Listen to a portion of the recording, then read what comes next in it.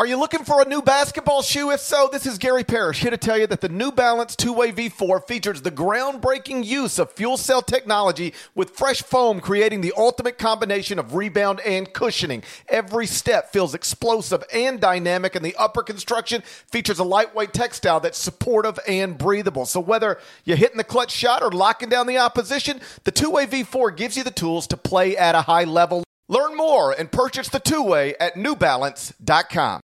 The all-new Hyundai 2024 Santa Fe is equipped with everything you need to break free from the dull work week and embark on an adventurous weekend with your family. The Hyundai Santa Fe's features like available H-Track all-wheel drive, standard third-row seating, available dual wireless charging pads. You've got the H-Track all-wheel drive so you can take on those dirt trails and kick up some mud. Or the third-row seating gets your whole family in to experience the thrill together. The dual wireless charging pads make sure that no one gets stuck in the great outdoors with a dead cell phone. Think about those adventurous activities you can do. Like me, taking a ski trip up with the family, maybe going on a camping expedition, anything and everything. Learn more about the all-new Hyundai Santa Fe at HyundaiUSA.com. Call 562-314-4603 for complete details. Hey there, Gary Parrish. Welcome back to the CBS Sports Eye on College Basketball Podcast, where we sometimes discuss camel fighting dodo birds and leaky black. Matt Norlander is here with me. If you're watching on YouTube, please smash the like button like you're Brandon Davies. You have consent. If you haven't yet subscribed to the YouTube channel, seriously, shame on you. Like, you should have already done that. It's outrageous that I'm still talking about this. If you haven't done it yet, please knock that out while you're here. Dead leg. We are this week, I think, concluding our annual Candid Coaches series. Since we last talked on this podcast, outside of the team-specific episodes, 3 more questions and answers have posted. The last one should be publishing soon. So we'll discuss them in the order that they publish, starting with the following question. We asked roughly 100 college basketball coaches this. We asked them, should the NCAA tournament stay as is with automatic bids or go to an all-at-large format? And as you wrote accurately, this is the most lopsided answer we've ever got. 97% said we should keep automatic bids for all Division I conferences. Only 3% said scrap the auto bids, make it all at large. The 68 best teams should be in the NCAA tournament. I guess anytime you ask any question, to get 97% on some level is kind of surprising. To get 97% of people to agree on anything, somewhat surprising. But you know, I can't imagine. That said, I can't imagine anybody saying I don't like the auto bids, because that is really what makes March Madness. At least one of the things that makes March Madness special is that there is a path for St. Peter's to be in the NCAA tournament. And then there's a possibility of us getting to experience an all-time great upset and a really tremendous story that resonated nationally and will be remembered for decades. Well, the reason was, so if you're listening, you're like, why'd you even ask this? Why would you ask such a crazy thing? Fair question. That's a fair question too. We should ask roughly 100 college coaches why you even asked this question. Well, I'm about to tell you why. Okay.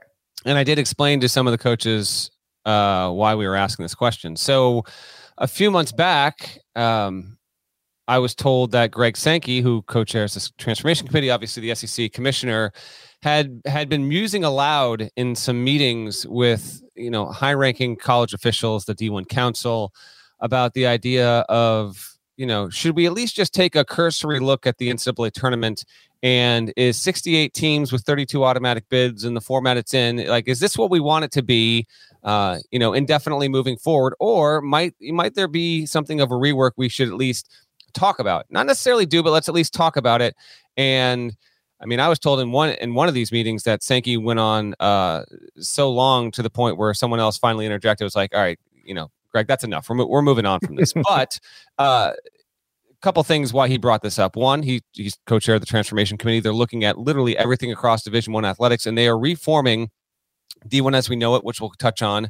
Another question we're going to get to here in just a minute. So there was that. Obviously, even bringing this up certainly rub some people the wrong way. Anyone that would be representing a conference that would need an automatic bid to ensure entrance into the biggest money-making machine in the NCAA, obviously would fight against this.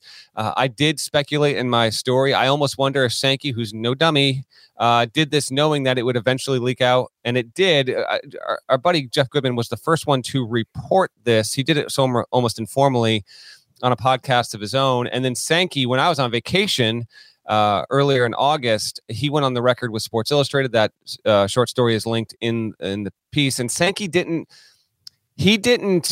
allude in that story to what I had heard. And that was Sankey saying, should we have any at-large bids at all? Or should we at least, consider reducing them and seeing what kind of leagues would qualify for these at-large bids? So that is why we asked this question, because one of the most powerful people in all of college athletics has been wondering aloud if there should be a change to the NCAA tournament as the transformation committee redefines what D1 should be. It's nothing that's in an informal proposal at this stage. It's nothing that would appear to be on the horizon for an immediate change, but there is vulnerability to that. And a lot of this I was also told, and I think this was also confirmed through some reporting in the past 4 to 6 weeks, was that Sankey, being the commissioner of the SEC, even though this might be a little bit apples and oranges, like a lot of people in the SEC were really bent out of shape over the College World Series for baseball, the NCAA tournament a year ago, when I think Arkansas didn't get in. And then this year, Mississippi State was the last at-large team in the field and then won the whole thing. So his approach is if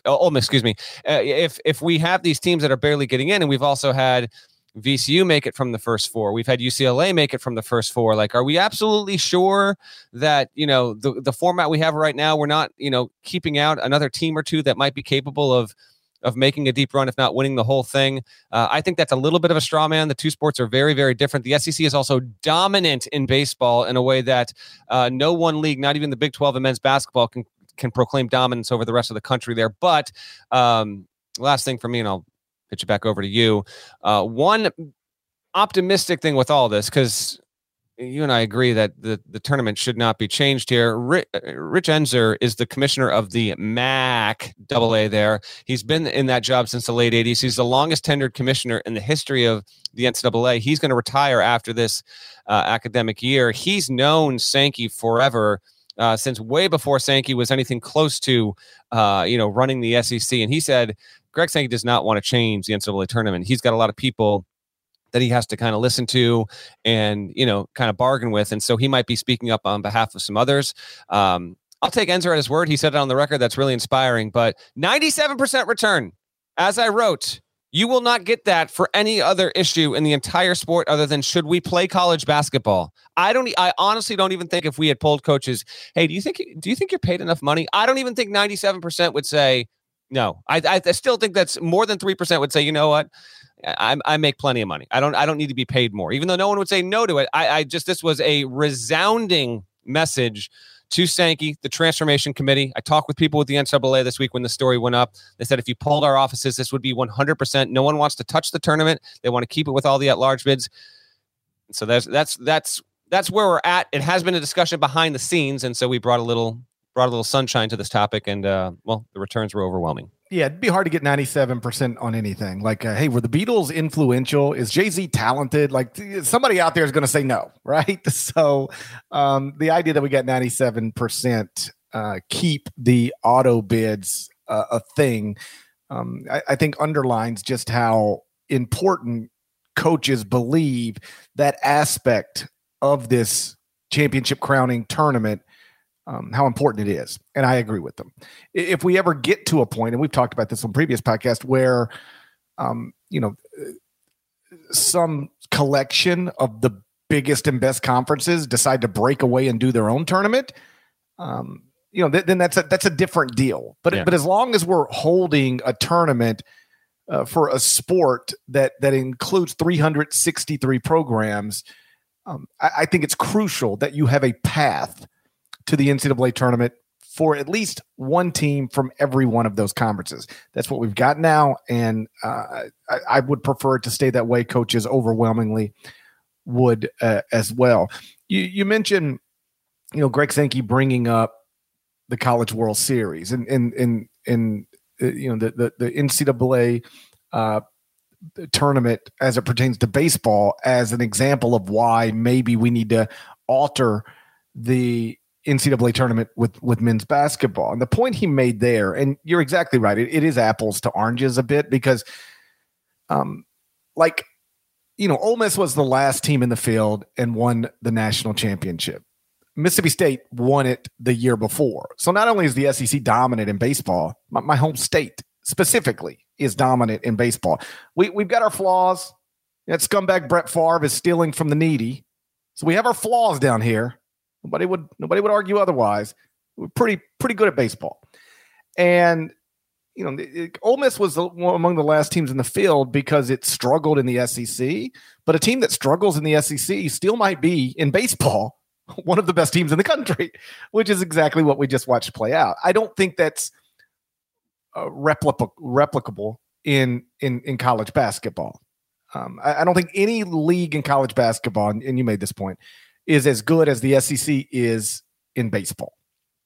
So there's that. But I think the reason he brought up baseball and that example specifically is because I don't know if he truly wants to get rid of automatic bids. I don't know what he said behind closed doors. But what he has said publicly is that he's interested in maybe expanding the NCAA tournament. And I think that's a much more likely scenario than altering with whether we have auto bids or not. I think if we see change come to the NCAA tournament at the pushing of Greg Sankey, it will be an expanded NCAA tournament that still has automatic bids for all of the conferences. And I think that's why he brings up Ole Miss in baseball. His argument more or less is, and again, I don't completely subscribe to this because we've literally never had an example of it in men's basketball. And we do this every year, except for 2020, dumbest pandemic of my lifetime. The reason he brings up Ole Miss in baseball is to say, look, Ole Miss was almost left out of the bracket, and then they won the whole thing. So it's possible we're leaving a national champion out of our postseason event. And we came really close to doing it in baseball. And, we've seen VCU go to the Final Four from the first four. UCLA go to the Final Four from the first four. Though, by definition, those are teams that almost got left out of the tournament, and they were 2 wins away from winning the whole thing. So maybe we should expand it to ensure we're not leaving, the national champion out of the national championship bracket. And so that's the way he would rationalize it. But I don't truly think that's his motivation. I think his motivation is he's about to have a monster of a conference. And the more at-large bids available, the more likely it is that the SEC is going to fill some of them. That whatever version of Texas A&M from last season is available going forward will not be left out. When you keep adding universities to your conference, you want as many spots available for them to compete in the big postseason tournament as possible. And so I think that's the motivation. He's not worried about, VCU almost getting left out of the tournament and then maybe could have won a national championship. What he wants is as many spots as possible for SEC programs. And honestly, that's also why they've jumped, or they will jump in football all the way from 4 to 12. It's because you're adding Texas and Oklahoma to the SEC. You want as many spots possible for your monster football programs to occupy. And so his true motivation, I believe, he's never said this, but I'm comfortable in this opinion. His true motivation is I need more spots for schools in my league because I'm about to have a whole bunch of schools in my league that care deeply about succeeding in these sports. Are you pro or anti-expansion? If you just had the wand and it was your decision, would you stay at 68 or would you put more teams in? I'd go down to 64. I'd go down to 64 as well. We both know that's not going to happen. 64 is the perfect number. Selection Sunday, you have a 3-day build to Thursday the way it was, the way it existed. basically for 17, 18 years. And then we had the 65th team for about 8 years. And then we went to 68, which came as if there's any newbies in terms of following this sport in the past 5-6 years,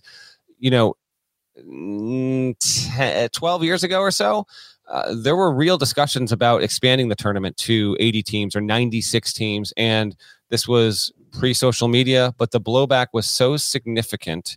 And I'm going to make up a word here. The not worth itness of going to 96 from a television perspective was so clear that the compromise that came out of this was to go from 65 to 68, because a lot of this deals with the fact that we went from 64 to 65 because the Mountain West got formed. So that added another automatic bid.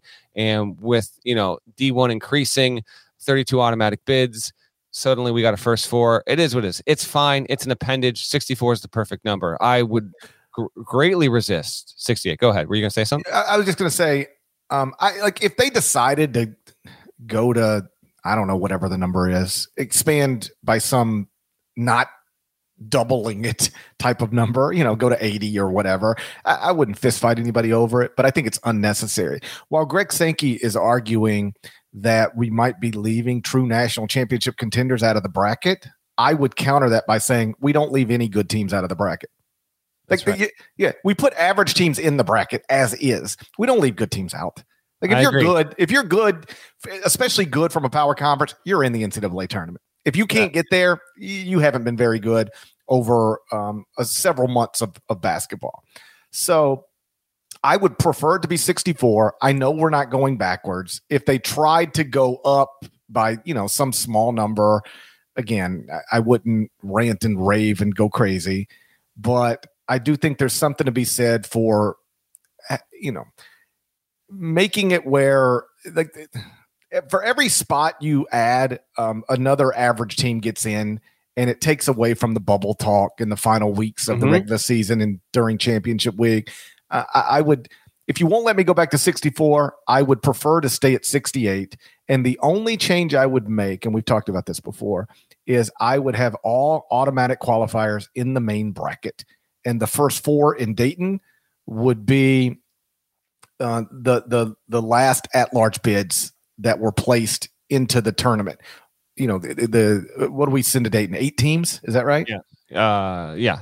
Yeah. Okay. Yeah. The last 8 at-larges, you guys go to Dayton and fight it out. It makes those games more interesting because here's the truth.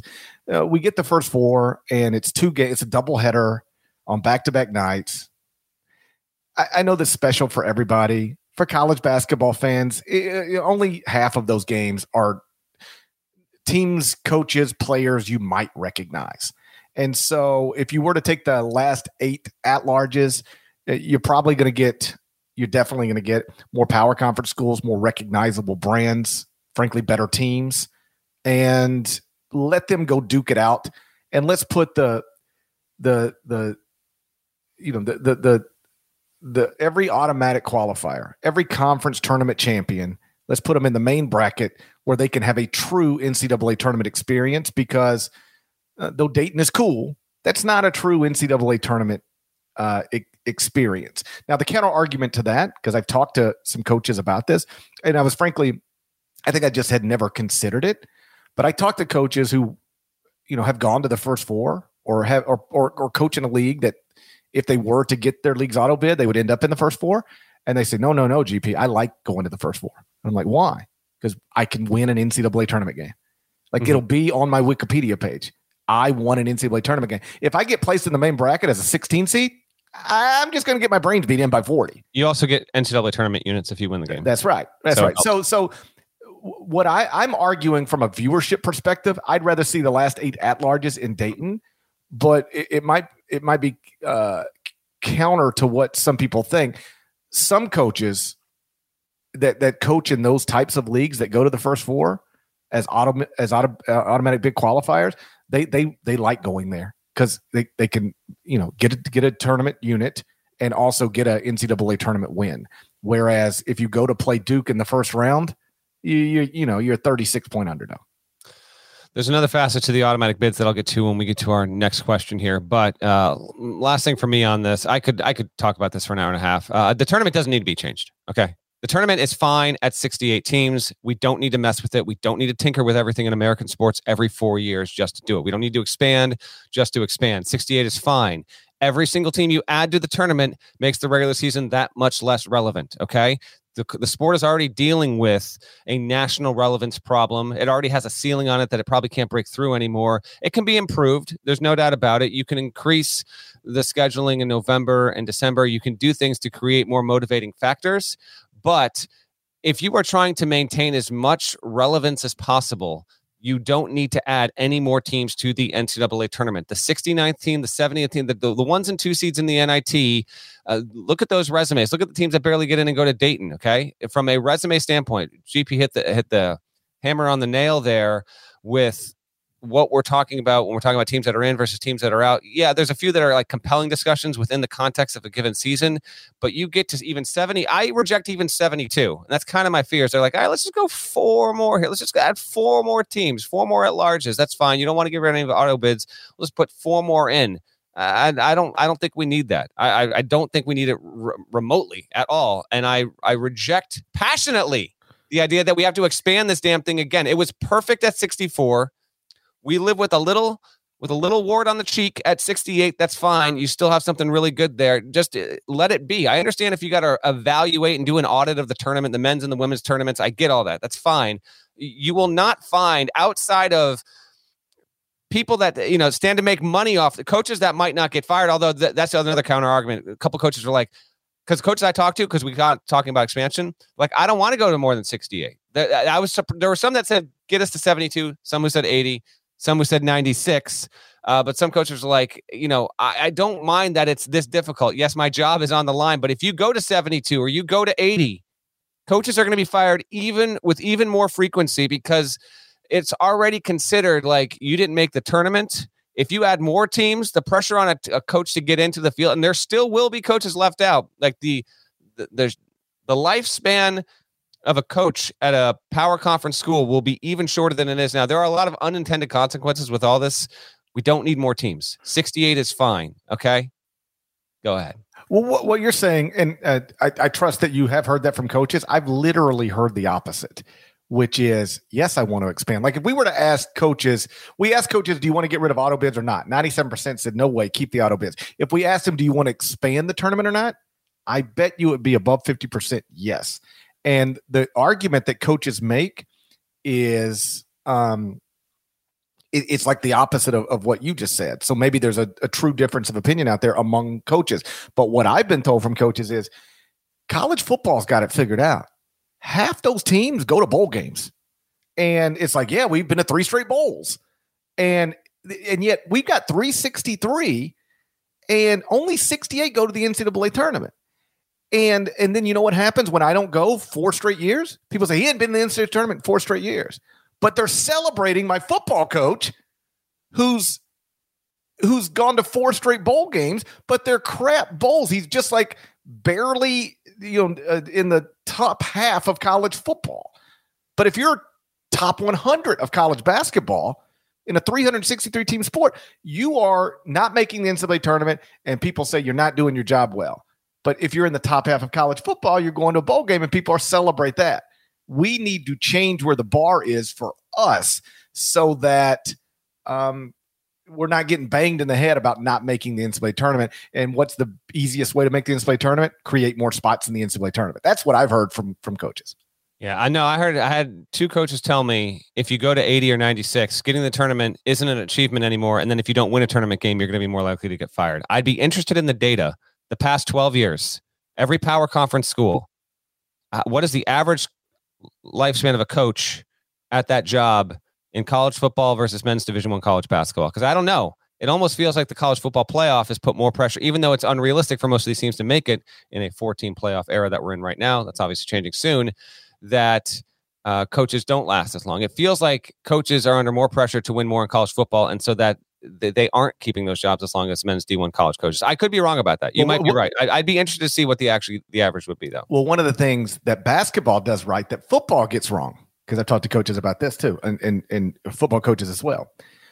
In basketball, the Final Four is like an accomplishment. Like it's a big Even deal. The Sweet 16 is an accomplishment. Yes. if you go to the Final Four in football, like Oklahoma would do every other year and get blown out, or Notre Dame does and gets blown, people go, they suck. Yeah. Making the four in football is not considered this grand achievement. Perhaps because there's no build up to it. Like you don't also win around. Because SEC, you're baked in at least one, if not two teams. So it's not, the expectation level is different. But there's no build up. They aren't winning. You don't win a round of 64 game, then a round of 32 game, then a Sweet 16 game, then an Elite 8 game to get to the Final Four in football. You're just in the Final Four in football. But go watch the playoffs this year. If somebody gets to the Final Four, they're in the playoff, college football playoff. And that by definition, they've had an incredible year. If they get blown out by Alabama or Georgia, people will mock them. People will mock that. Notre Dame gets mocked going to the playoff when it does, because they get their brains beat in. And so that's something that basketball gets right. The Final Four is a celebration, but if you lose in the Final Four of football, it's not considered a celebration at all.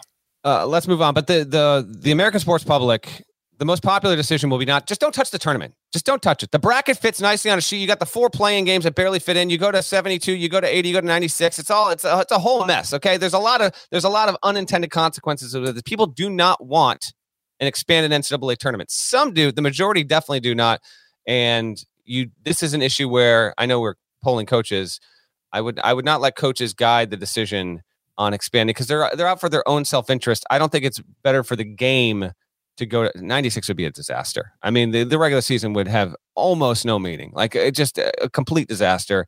I'm just as opposed to 80, 72. I could barely stomach, but I'm a bit of a purist when it comes to this.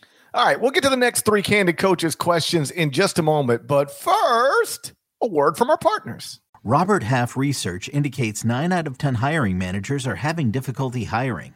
If you have open roles, chances are you're feeling this too. That's why you need Robert Half. Our specialized recruiting professionals engage with our proprietary AI to connect businesses of all sizes with highly skilled talent in finance and accounting, technology, marketing and creative, legal, and administrative and customer support. At Robert Half, we know talent. Visit roberthalf.com today. Robert Half research indicates 9 out of 10 hiring managers are having difficulty hiring. If you have open roles, chances are you're feeling this too.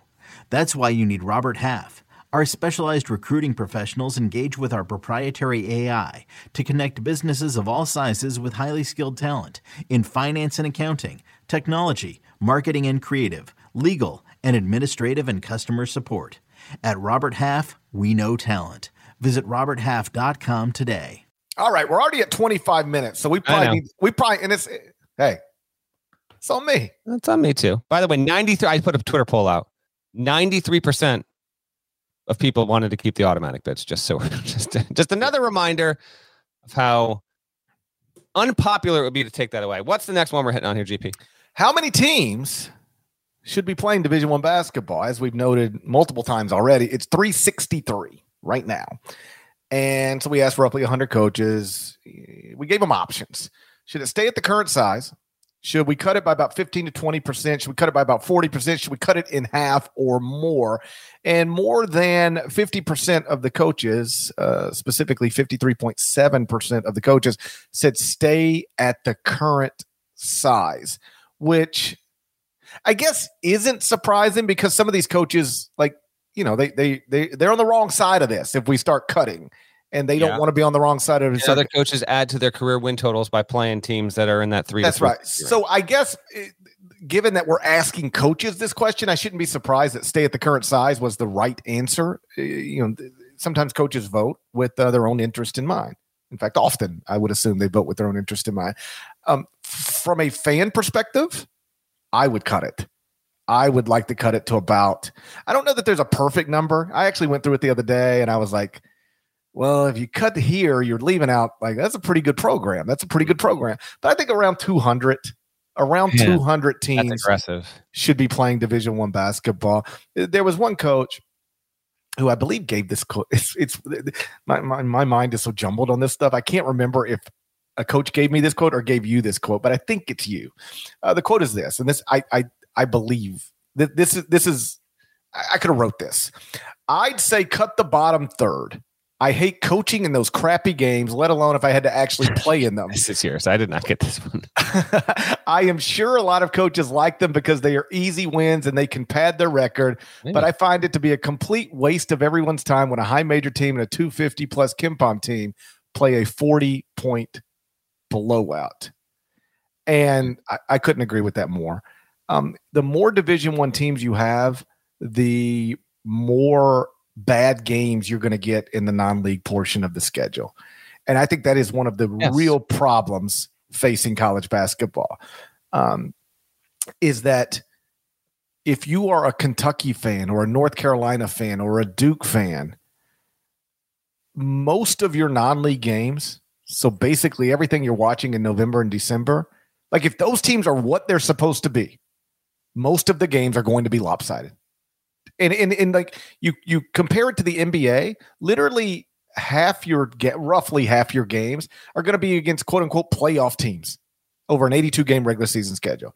And in college basketball, if you're truly great, if you're a great team, a lot of your games are going to be against absolute crap. And it's just not interesting for anybody. I would love a situation where we got rid of, and I don't know that you cut it strictly by conference, because like you start cutting conferences, you leave like good programs out. But if there were a way, because I started going through like conference standings, and it's like, okay, we're obviously keeping the Big 12, SEC, Big 10, Big East, ACC, Pac-12, Mountain West, American Athletic Conference, West Coast Conference. So now I'm already up to 9. Atlantic 10, we got to keep that. Missouri Valley, got to keep that. Southern Conference, got to keep that. Good programs in there. Conference USA, gotta keep that. CAA, like you get into this place where if you start cutting anywhere around here, it's like, well, who did we just leave out from the Sun Belt? Who did we just leave out from the Summit League? Who did we just leave out from the OVC? So I don't think you can just cut, like, let's cut the bottom 6 leagues or the bottom 8 leagues or the bottom 10 leagues. You leave some really proud programs out. But if there were a way to consolidate, take the top 200 programs in America, sort them in conferences in some way, and let's call that Division I basketball, I would like that, because fundamentally, I think it's insane that North Carolina and North Carolina A&T are theoretically competing for the same national championship. That's silly. Some would say that's an amazing feature of D1 basketball, though. I would say it's silly. I know. Some would say that's actually an appealing nature to it, even if NCAA is never going to win a national championship. I get all that. There was a coach who did tell me basketball is the only college sport in the country where every school plays. And there's something to that. It's the only one. Every single college institution, to my knowledge, and in the NCAA, D1, D2, D3 fields a basketball team for men's and women's. What about Georgetown? Okay. Ouch. I'm joking. So there is something to that. Also, 363 schools means, with the exception of the Ivies, you have all these people that are on scholarship, free college education. And there's something to that, which isn't to say that, if you weren't D1, you couldn't still afford scholarships. But the reason why this question is asked is also because of the Transformation Committee. So here's a little bit of quick exposition on this question, why this was asked and how it pertains to the one we just talked about. The Transformation Committee is going to try and determine what it means to be a Division I institution and what it means to field teams at the D1 level, be it football or basketball or volleyball or ice hockey and all this stuff.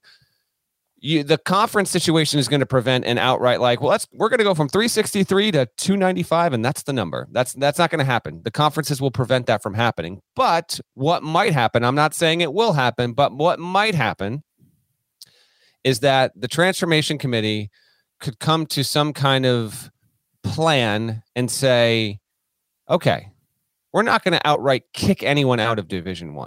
Every single team that's in Division I will get to stay there, because you got to qualify to get in. You got to get through the hoops and all that stuff. But once you're in, no matter how embarrassingly low your budget might be. I mean, there are definitely hangers on. There's no doubt about it. We're in agreement. It's too big. My number is about 300, maybe 290 or so. It's too big, but whatever. Don't let anyone else in Division I as far as I'm concerned.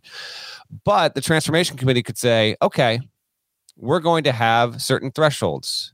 So maybe you break up Division I into 2 tiers. Maybe you break it up into 3 tiers and say, you're in the top tier if you're in one of these leagues, and you have an athletic budget or a basketball budget that meets this threshold. You're in tier 2. If you can't quite get there, but you have these many resources to put toward it, you're going to be put in tier 2. And if you're anyone else, then you're in tier 3. Why would they do this?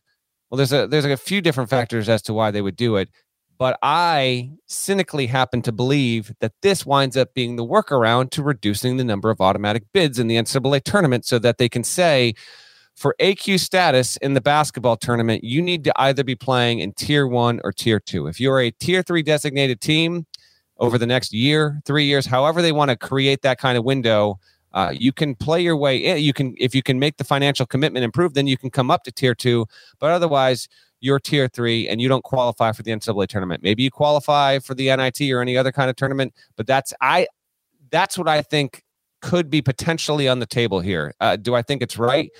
No. I think if they were to do that, I think this is a huge undertaking, and I don't even know if we're going to get to this point. We might look up in 5 years, D1 is still 363 or 368 teams, however big it wants to get, and it remains the status quo. But if I'm looking at a way that the transformation committee could literally legislate in rules to keep out, 3 AQs from low major leagues, maybe 5 or 6, just shave those off. Let's just get them out of here. We'll keep it at 68. But you know what? 4 or 5 leagues, don't know what to tell you. We redefined what D1 is, and you're not there right now. And so we'll just replace those with at-large bids. I think that is one possible avenue here, because the task of the transformation committee is to push the NCAA into, the modern era as best as it possibly can and streamline this process, reduce the rule book, and redefine what it means to be a D1 institution. And one quick aside with all this. Oh, by the way, there was a summit yesterday that happened in DC with Lead One, which is a bunch of people that work in college sports and advisors and all that. And surprise, there will be no breakaway by the power conference schools from the NCAA. That's not happening. I've always been very cynical that would ever happen. There's no momentum to do that, because if you do that, you create your own NCAA. And the news and chatter coming out of that was like, there's no desire on behalf of presidents or athletic directors to actually break away from the NCAA. Because if you do that, you take on a whole bunch of your own new problems. So the idea that maybe if we cut D1 and it was just the top 8 leagues that broke away, that's Fantasyland stuff. That's just not going to happen. It's not pragmatic. It's not logical. And so that's where we are with all this. One last tidbit on this, and then it's all yours, GP.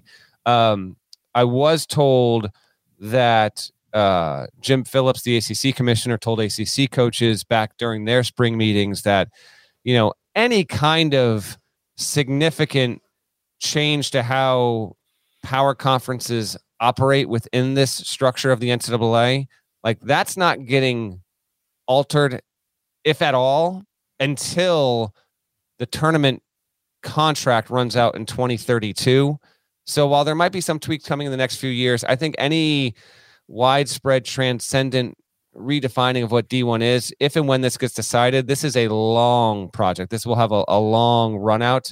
But that's why we asked the question, because they're actually trying to decide how they're going to reclassify, if reclassify at all, what teams are D1 or not D1. But I would cut it down. I would cut it down by about 15%. The next question we asked, a little more than a year into it, is name, image, and likeness helping or hurting college athletics? And 39% said helping, 61% said hurting. And I handled this post, and I wrote that in my conversations with coaches, I think what the consensus is most of them like that their student athletes are now making real money. But a lot of them are uncomfortable with how it's being done and used as a recruiting inducement. Now, I push back on some of their arguments, and we'll get to that in a second. But let's stop here for a second. Is that your basic understanding as well, or do you hear something different? What I hear from most coaches is, I'm glad my players are making money. I don't like how there seems to be no enforceable rules or regulations. And a lot of this stuff is just strictly coming down to, can you pay more money than somebody else to get this point guard or power forward? There's a lot of that. Did you include, I didn't bring up the story here. Did you include the second quote I sent you with Hurting with, I'm going to read this aloud. Some coaches crack me up. I asked a question. More than 1 year in, is NIL helping or hurting college athletics? And the coach goes, "You mean pay to play Yeah. with unrestricted free agency? Get it while you can, because most of them will see what their real NIL is when they're paying for their own shoes while playing for some second division team in Europe once they have exhausted their eligibility." That God bless that coach. I did not use that, but I remember it. You mean pay to play with unrestricted free agency, Norlander? That's what you mean by NIL? There are some coaches who do have that. The thing that sort of makes me laugh when coaches make these arguments is that they're literally arguments they wouldn't make against themselves. Pay for play? Well, there's pay for coach. With unrestricted free agency, yeah, everybody's got a buyout. You can change jobs next year if you want to. If you want to, there's a way for you to do it. So that's where I sort of, as I wrote, I am empathetic to the idea that a lot of these guys got into this business under one set of circumstances, and it flipped on them almost, overnight. Because it's not just that name, image, and likeness became a thing last July. It's that the one-time transfer waiver also became a thing. And these two things becoming a reality at roughly the same time really changed the sport in dramatic ways. Because now at the end of every season, you can reasonably assume, some, if not most of your players are now available to everybody. And you've got to not only recruit them back, but in many cases, buy them back. Because if you don't, somebody will buy them from you. And that is a complicated space to work in, particularly when it's all brand new. I can't tell you how, and I think coaches, for the most part, now have a pretty good grasp for what is going on and how it's happening and what to do. But I can't tell you how many coaches I had conversations with last summer who were like genuinely confused. I don't know what to do or what I should be doing or what I can do. Yeah, that's right. I would have coaches call me and say, "What are you hearing they're doing at this place? What are you hearing they're doing at that place? Because I don't know what I'm doing." And you heard Jay Wright when he retired say, "I really didn't understand what was happening. And more than that, didn't really have a desire to understand it. I didn't want to, he never went so far as to say, I'm retiring because of all this stuff. But he certainly, said that it played a role. I don't really understand it. I'm glad it's here, but I don't really understand it. And I didn't really have a desire to try to get to understand it. Luckily, I had assistants who really understood it, but I didn't, and I didn't want to. And so I am empathetic to the idea that when I hear from coaches, GP, this is crazy. This is wild. This is not the world I used to operate in. And it is a whole new job. My job has changed. Imagine, and I guess it's not hard to imagine. Our jobs change. Everybody's jobs change. When I got hired at CBS Sports, what my job was? Writing columns. I know. Writing columns. That's it. Yeah. Now look at us. So everybody's job. Who would have thought? So everybody's job changes, but I'm empathetic to their frustration that their job changed basically overnight. What I'm less understanding of is when I hear the things like, "Oh, it's just pay for play." Why? Okay, yeah, I agree. In many cases, it is. So what? It's pay for coach. Are you against pay for coach? Then why are you against pay for play? Or it's so you can go out and find a under the radar recruit, enroll them, develop them, give them the stage that you can give them, get them better, and then what? The first team all conference at the mid-major level, and now they're picking between North Carolina and Kansas. How am I supposed to compete with that? You can't, probably, unless you've got a really strong relationship / a booster ready to give an NIL deal. You probably can't compete with that. But you know what? That's fine.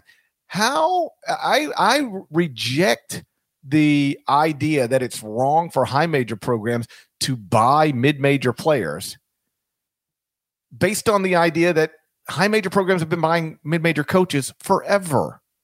That's the way the sport works. And so if you're okay with, let's just say, the Greensboro coach getting a high major job after he proves himself at Greensboro, then why would you be against the Greensboro player getting a high major offer after he proves himself at Greensboro? Like the most of the arguments coaches make when it comes to that type of stuff are arguments that they don't hold themselves to. Like, I don't mind them making money, but it's a lot of money for what have they really done? You know how many coaches are making millions of dollars, haven't really done anything? Literally millions. But nobody complains about that. It's only when the players are making hundreds of thousands. Don't ever forget this.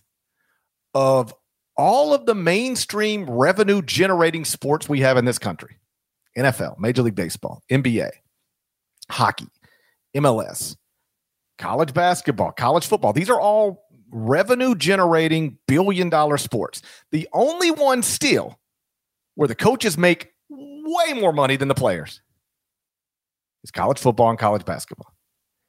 So just because the players are getting more than ever, and in some cases a lot, it still ain't balanced out the way we do things in these other big business sports. There ain't NBA coaches making what LeBron James makes. There ain't NFL coaches making what Tom Brady makes, Aaron Rodgers makes. But in college basketball and college football, the coaches still make way more than the players. And that's something the coaches, I think, should probably not lose sight of. I'll share a quote from a couple that didn't make it, just one from helping and one from hurting. The helping one, well, let me say this first. When I first asked this question, like 3 of the 4 coaches, first 4 coaches I talked to, they're like, well, both. And I was like, okay, we're not doing this. We're not doing help. We're not doing both. You got to pick. The arrow has to point in one direction. So you either narrowly say it's helping or you narrowly say it's hurting. So I will note that a lot of coaches, if we could have given them the option of saying both, I think both would have come in at above 70%. I think they wanted to say both. So one coach who said it's hurting said, God, I'm so torn on this one. In the short term, it's hurting. The only reason I'd say this is because of the extreme nonsense that happens at the start of it. Everyone freaks out. The Nigel Pack deal, all that stuff, it hurts it immediately because there's a swift overreaction, then it settles in over time. I agree with that, coach. I agree with that take. I think in the first, this was always fait accompli. There was always going to be this environment of uncertainty and paranoia and freak out and sky is falling. So that's undeniable. So to the coaches that would echo that coach's sentiment and say that's why I'd lean hurting, I can see your point of view on this. And then just to give you a sense of sometimes how quotes that sound like they're on the same side but come out on opposite opinions. This coach cracked me up. He goes, quote, all the disaster around it isn't good, but I'll pick helping. It's a good thing for the athletes and been well overdue, but it's become a disaster. I'm an old school coach, and the rule to me is NIL is what you're worth to the business community. How it's being used is high school kids are going to be worth $1 million. And it's like, how the F does anyone know what he's going to be worth? I'm not an auctioneer. You haven't made a layup yet. I went to your high school game, and there were 5 people in the stands paying $5 a ticket. That coach says NIL is helping. He also brings up a couple of good points there.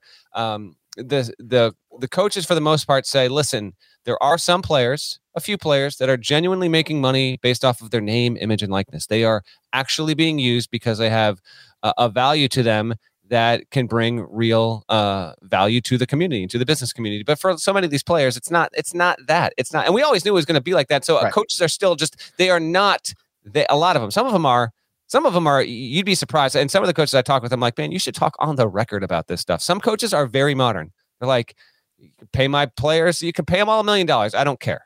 It's like, go on the record and say that. You want to make a headline, like, hey, you want to help your recruiting? Go ahead and say that. I've heard of at least one program that is I don't know if they're outright saying this in the recruiting process, but I was told they want to there's a program in college basketball that wants to get to the point, if they're not already at the point, where they can wink, wink, make sure every transfer or high school prospect they pursue knows, if you come with us, we can guarantee you $1 million.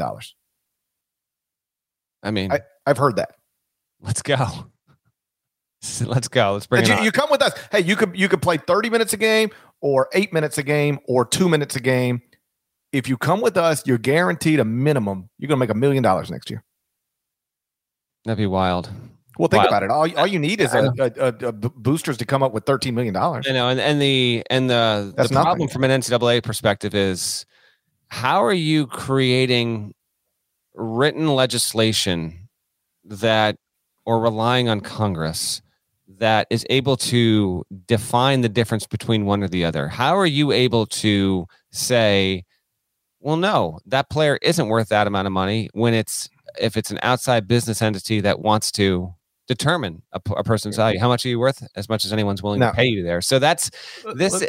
There can be some stuff with NIL that I think can get cleaned up. Okay. And there probably will be some eventual boundaries, but I think the central philosophical issue with name, image, and likeness, I think this is going to permeate and just be a thing in the air of college athletics moving forward. I don't think you ever really get rid of this until you outright truly professionalize college athletes and pay them a salary, a wage from the universities or via television contracts, which could be coming. But until that day happens, I think that this issue is always not going to sit well with some. And it's just going to be another thing. The sport's never going to be perfect. There's always been reasons for people to bitch. I get all that. This is going to become something that I think is just permanently there.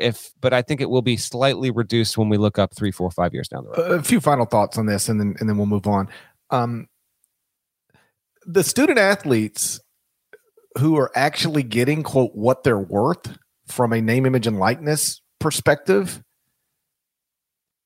and I didn't envision this before we got here, but I recognized it pretty quickly.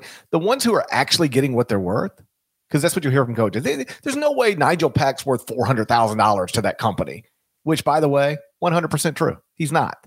You ever go look, like when Nigel Pack did that deal? What's the name of the company? What's the name of the company?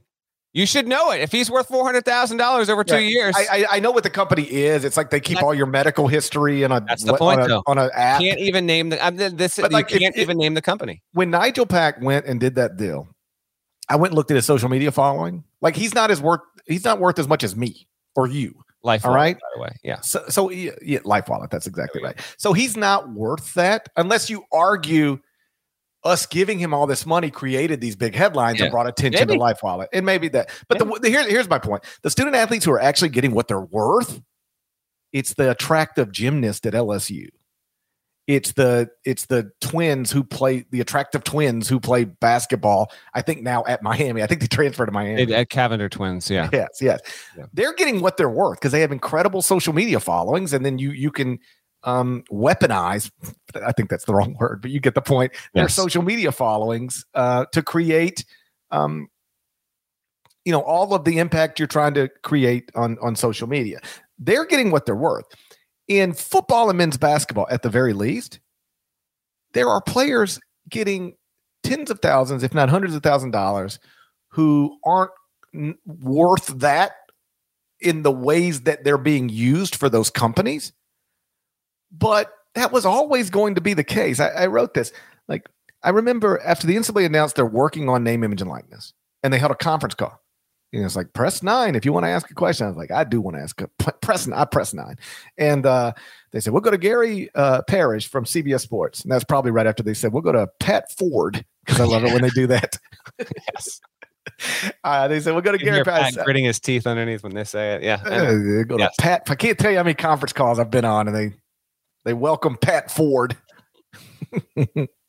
So I said, listen, I hear you guys saying you're going to create a system where student athletes can monetize their name, image, and likeness, but it will not be allowed to be used as a recruiting inducement. They were like, yeah. I said, okay, how are you doing that? Well, it's a work in progress and blah, blah, blah, blah, blah, blah, blah, blah. I said, okay. And I was like, as I wrote in this post, I asked the question to make a point, not because I thought there was going to be an enlightening answer. I knew there wouldn't be, because there's no answer to that question. There's no way to do it. There's no way to do it. There's no way to create a system where student athletes can have name, image, and likeness rights, and it's not a recruiting inducement. So for the coaches who are like, I was okay with name, image, and likeness, but now it's just become a recruiting inducement. Well, like, what did you ever think it was going to be? If this was always going to be what it was going to be. And as I pointed out many times, predicted and now doubled down on, it hasn't really changed the order of things. Yeah, you're going to get Nigel Pack enrolling at Miami for a lot of money, and he probably would be somewhere else if not for that. Yeah, but I mean, guess in the immediate aftermath of name, image, and likeness becoming a reality, guess who played for the national championship? Blue blood Kansas and blue blood North Carolina. Guess who's got the number one ranked recruiting class in the country 2 consecutive years? Duke.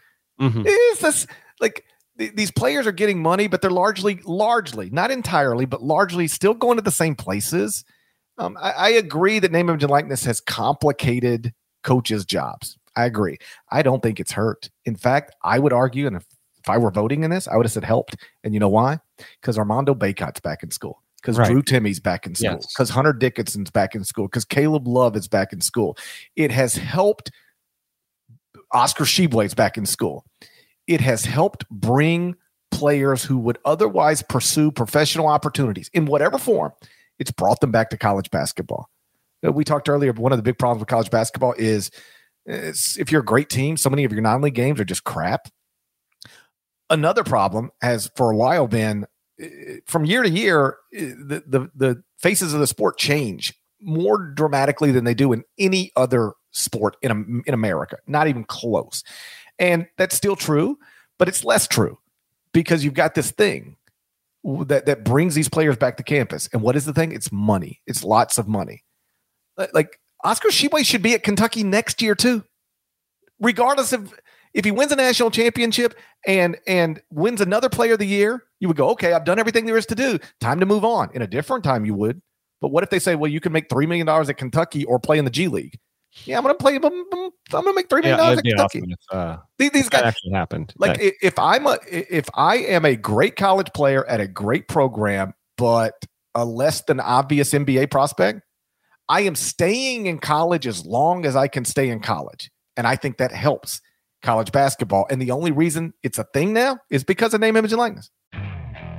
Okay, picture this: it's Friday afternoon when a thought hits you.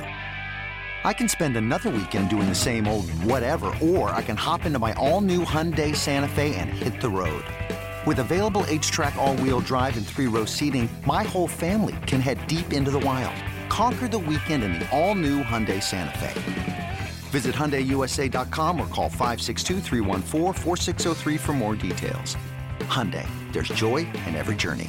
Hiring for your small business? If you're not looking for professionals on LinkedIn, you're looking in the wrong place. That's like looking for your car keys in a fish tank.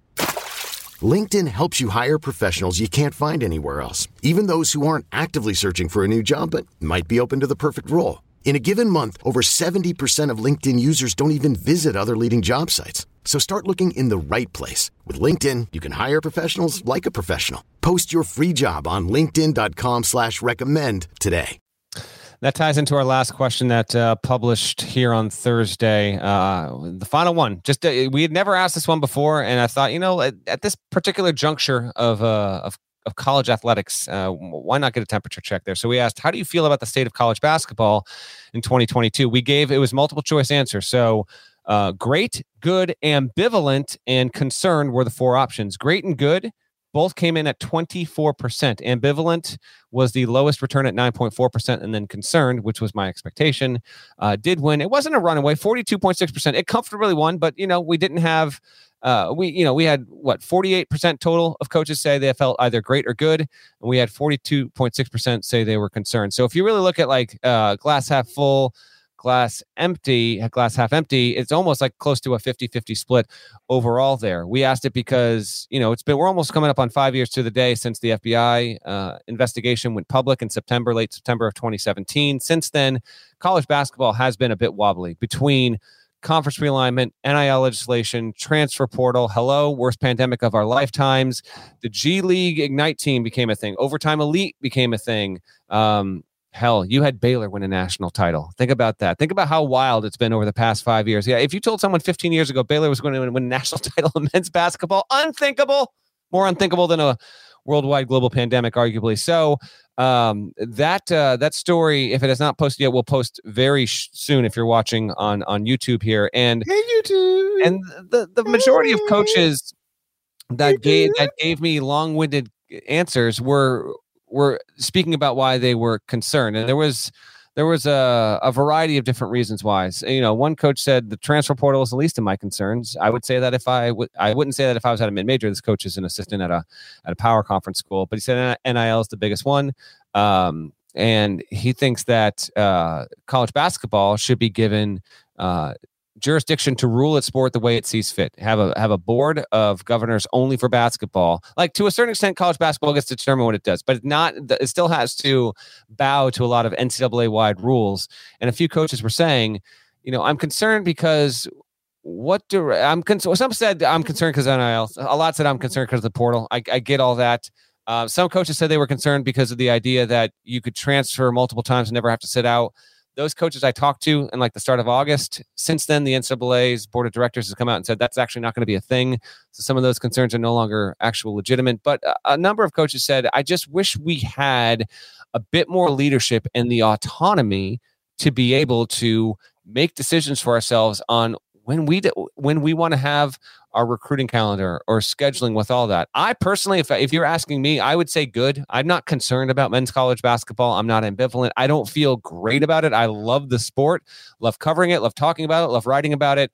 But if I step back and am objective about it, the regular season, it's good. It could be better. Getting our arms around how players can be compensated properly. I don't think we're still even all the way there yet. It still could be better, but the tournament is amazing. In my opinion, it's the best postseason in all of American sports. For me, it's the best postseason, period. And I think that's an amazing thing. We still get these incredible stories about these 18 and 19-year-olds that show up on college campuses and become, national sports stars, and to see their lives transform in the paths they take. That's an amazing, awesome, awesome deal. So there's still so much to like about college basketball. The camaraderie, the television product to a large extent is very, very good. So I feel good about it. It could be better, but my main takeaway in the story was you need to make sure that you have a group of people that are being extremely proactive to better it. Don't just sit on your laurels and think that having a 68 team tournament every March is just going to keep college basketball humming along. Yes, it's an amazing event and it delivers every single season, without fail, no doubt about it. But you have to think bigger than that. You have to think about ways that you can keep college basketball interesting and watchable and continually engaging a young audience there. There are dozens and dozens of millions of college graduates from Division I institutions across this country. You have an inherent fan base there that you need to take advantage of and continually think about how you are better serving that audience across the board and how the game is played, what it's looked like, rules that might be able to tweak. That's why we brought up the 30-second versus 24-second shot clock rule. Maybe consider going to quarters, one thing after another. Just constantly be looking to make itself better so that you're not losing Jay Wright 5 years earlier than maybe he should have retired. Maybe Roy Williams, maybe he would have had another year or two in him if the rules weren't the way they were. That's also not a great thing, losing Hall of Fame level coaches. Just maybe they're scheduled to get off at at the 11:15 stop, but they're getting off at the 10:51. You keep those coaches, those familiar faces around longer. That's also better for your sport. I'd say good. If given the four options, Parrish, where would you come down on this one? Well, it's not just that we've lost Jay Wright and Roy Williams and Mike Krzyzewski. We lost Serena Williams and Roger Federer too. Two icons of college basketball. People don't talk about that enough. They don't. It's not something people talk about enough. I would go with good as well. I feel good about it. I feel better about college basketball right now than I have in a while. And the main reason is because we're getting players back in school who otherwise would be gone. That's massive. That's a massive thing. It's a massive thing. So I feel good about it. I'd stop short of great because there are still things I would change. Like I would and I know this isn't, I don't think there's a consensus on this. I would make it a one semester sport. I thought about including that in my takeaway. I didn't. I still like it when it is. Which by that you mean let's go January to May kind of deal. Yeah. Let's push it out of football as much as possible. Not entirely. Like we're not going to wait till after the Super Bowl to start the college basketball season, but every week you push it back is one less week that you're competing with football, and that's a real thing. Like you get overshadowed by football, and this happens to any sport that's not football. Like Game 3 of the WNBA Finals is tonight against Thursday Night Football. Good luck. And on Amazon, yeah. Like it's not even against. But like that's poor. Like the WNBA is in desires as much attention as possible, and yet then you counter program the NFL. That's crazy. Like you got to be like whoever made that schedule just didn't do it right. You don't want to be playing against Thursday night Patrick Mahomes. You don't want to be counter programming Patrick Mahomes. And so you watch tonight the WM, whatever the numbers are, and the game may be great. I have no idea, but whatever the numbers are, they are going to be less than they would be if you just scheduled it on a different day. And the same can be said for college basketball. Every week you push the season back, or every week that you start later than you're starting right now is a week on the back end that's not competing with football, either college football or the NFL. And I notice this as it pertains to my own life.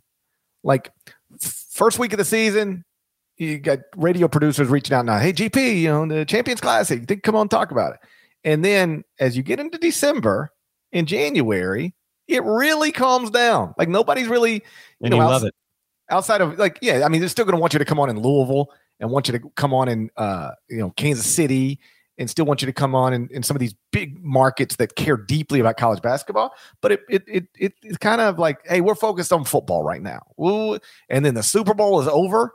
And now every radio producer in the country is trying to get you on to talk about college basketball because football's over. And so if I were trying to fix the sport, that's one of the things I would do. I'd push it. And we'd have, in theory, May Madness instead of March I'm Madness. open to it. I'm not anti, that's bold. I don't know if they, again, if you give college basketball the autonomy to do what it wants to do and determine its own schedule, like maybe you try that kind, there's television contracts. It's a very complicated issue, to be honest, but I don't resist the idea of at least experimenting with that, because I can promise you this, May Madness would feel no different to me than March Madness. No, of course. And the tournament is happening and I'm watching it and I'm experiencing it then. And I also, by the way, I think that, college basketball's viewership, when you compare it against the NBA wins in some instances, but the most watched games postseason, unless it's like a Game 7 or Game 6 NBA Finals, the tournament wins that. If you look at the most watched games during the regular season, look at a given, the 10 most viewed games, college basketball will get, so it can actually compete. It's not as popular as the NBA, but I'm not saying it's not, they're not getting lapped in that race. And so, yes, you'd be going up against the NBA postseason in that, but I think there's actually a pretty compelling argument to be made. And again, this is where TV stuff comes in. Turner has the NBA playoffs, right? So how are you going to figure all that stuff out? But there's a compelling argument to be made that actually college basketball's postseason would stand up and trade jabs there with the NBA in terms of viewership once you got to the postseason. I'm open to it. I'm very, very skeptical that the college sports leaders are bold enough to actually try something like that. Yeah, I would change a few other things. Like I'd cut, like we talked about, I'd cut down Division I. I'd lower the shot clock to 24. There are things I would do to the sport to make it greater, in my opinion. But I think it's in a good place right now. Like I'm good with it. So yeah. All right, last thing as we get out of here. It's more than an hour off season. What are we doing here? I got to read this from you. Right here, stats by stats. The Cubs are the first team in MLB history to have third. How about this? The Cubs, shout out. The Cubs are the first team in MLB history, our oldest organized professional team sport in the United States of America, MLB history, to have 30 plus fewer wins than their opponent, entering a 3-game road series, yet sweep the series, winning every game by 3 or more runs. Why do I bring this up? Because the Cubs, who are atrocious, just did this to the New York Mets. What a dreadful series it was. They got DeGrom 2 nights ago, and then they scored like 4 in the last. It's just a dreadful series. And what's so frustrating about Cubs it? are 61 and 82. Oh, it's no, and like somebody else just did. Like the Mets have twice in the past 2 weeks, like done something that's never been done before. In terms of it's all under the same umbrella. X amount of games above 500 and then lose to this team by blah, blah, blah, blah, blah. I was like, nobody's done this ever, but the Mets just did it. And then I saw the stats by stats last night. The Cubs just did something at the expense of the Mets that had never been done before in Major League Baseball history. What's so frustrating about it is you're a Mets fan, you got to hear about it all the time. Oh, yeah, hey, congrats. Just wait till September. It'll fall apart like it always does. And the whole season, I'm like, you know what? These people just don't get it. Like they don't like. I get that's the Mets' reputation. I understand it. I've lived it. But like this team is different, man. This team is different. Built different. And then here we are. Here we are. Here we are. Same thing's happening. Same things. Here's the truth, though. You ready? Still in first place. Still projected by all the algorithms to win the NL East. Doesn't mean they're better than the Braves, but they have an easier schedule than the Braves. The problem, of course, is that I spent a month talking about, like, listen, here's why the Mets are still going to win the NL East, even if they're not as good as the Braves. The schedule lightens up. Since the schedule lightened up, they're under 500. They can't beat these bad teams for some reason. It's infuriating. But they're still projected to win the NL East. And if you put me in a best-of-5 series, because if they win the NL East, they'll get a first-round bye. And then the next round's best-of-5. Best-of-5 series, I got Max Scherzer and Jacob deGrom. I feel fine. I'm still good. They're still not good. Still good. But that was a dreadful series. And don't think I didn't notice that Cubs jersey. You don't think I wasn't getting out of here before this podcast before bringing up that stat? Because that's incredible. That's a phenomenal stat. It's unbelievable. Shouts to Devin Downey. Shouts to Chester, South Carolina. Shouts to Huck. Shouts to Larnell.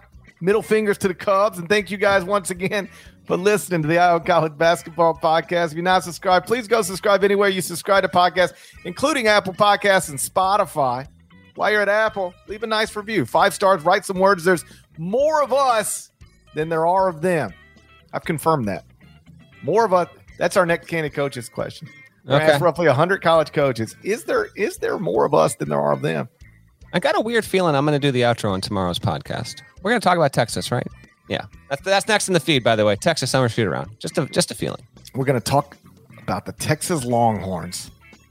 Chris Beard's second team in Austin, debuting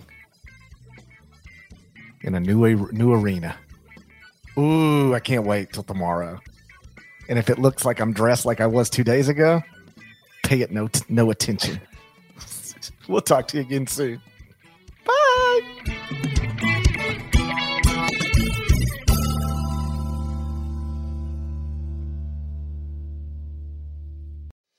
Hello everyone, it's Micah Richards here. You might have seen me on CBS working on their Champions League coverage over the last couple of years. I wanted to tell you about an exciting new podcast that I've been working on. It's called The Rest is Football. It's me, alongside Gary Lineker and Alan Shearer, 2 absolute legends of the game. The show combines topical debate from the world of soccer along with outrageous tales from our careers. And I mean outrageous. Just search The Rest is Football wherever you get your podcasts. All the best from Big Meats.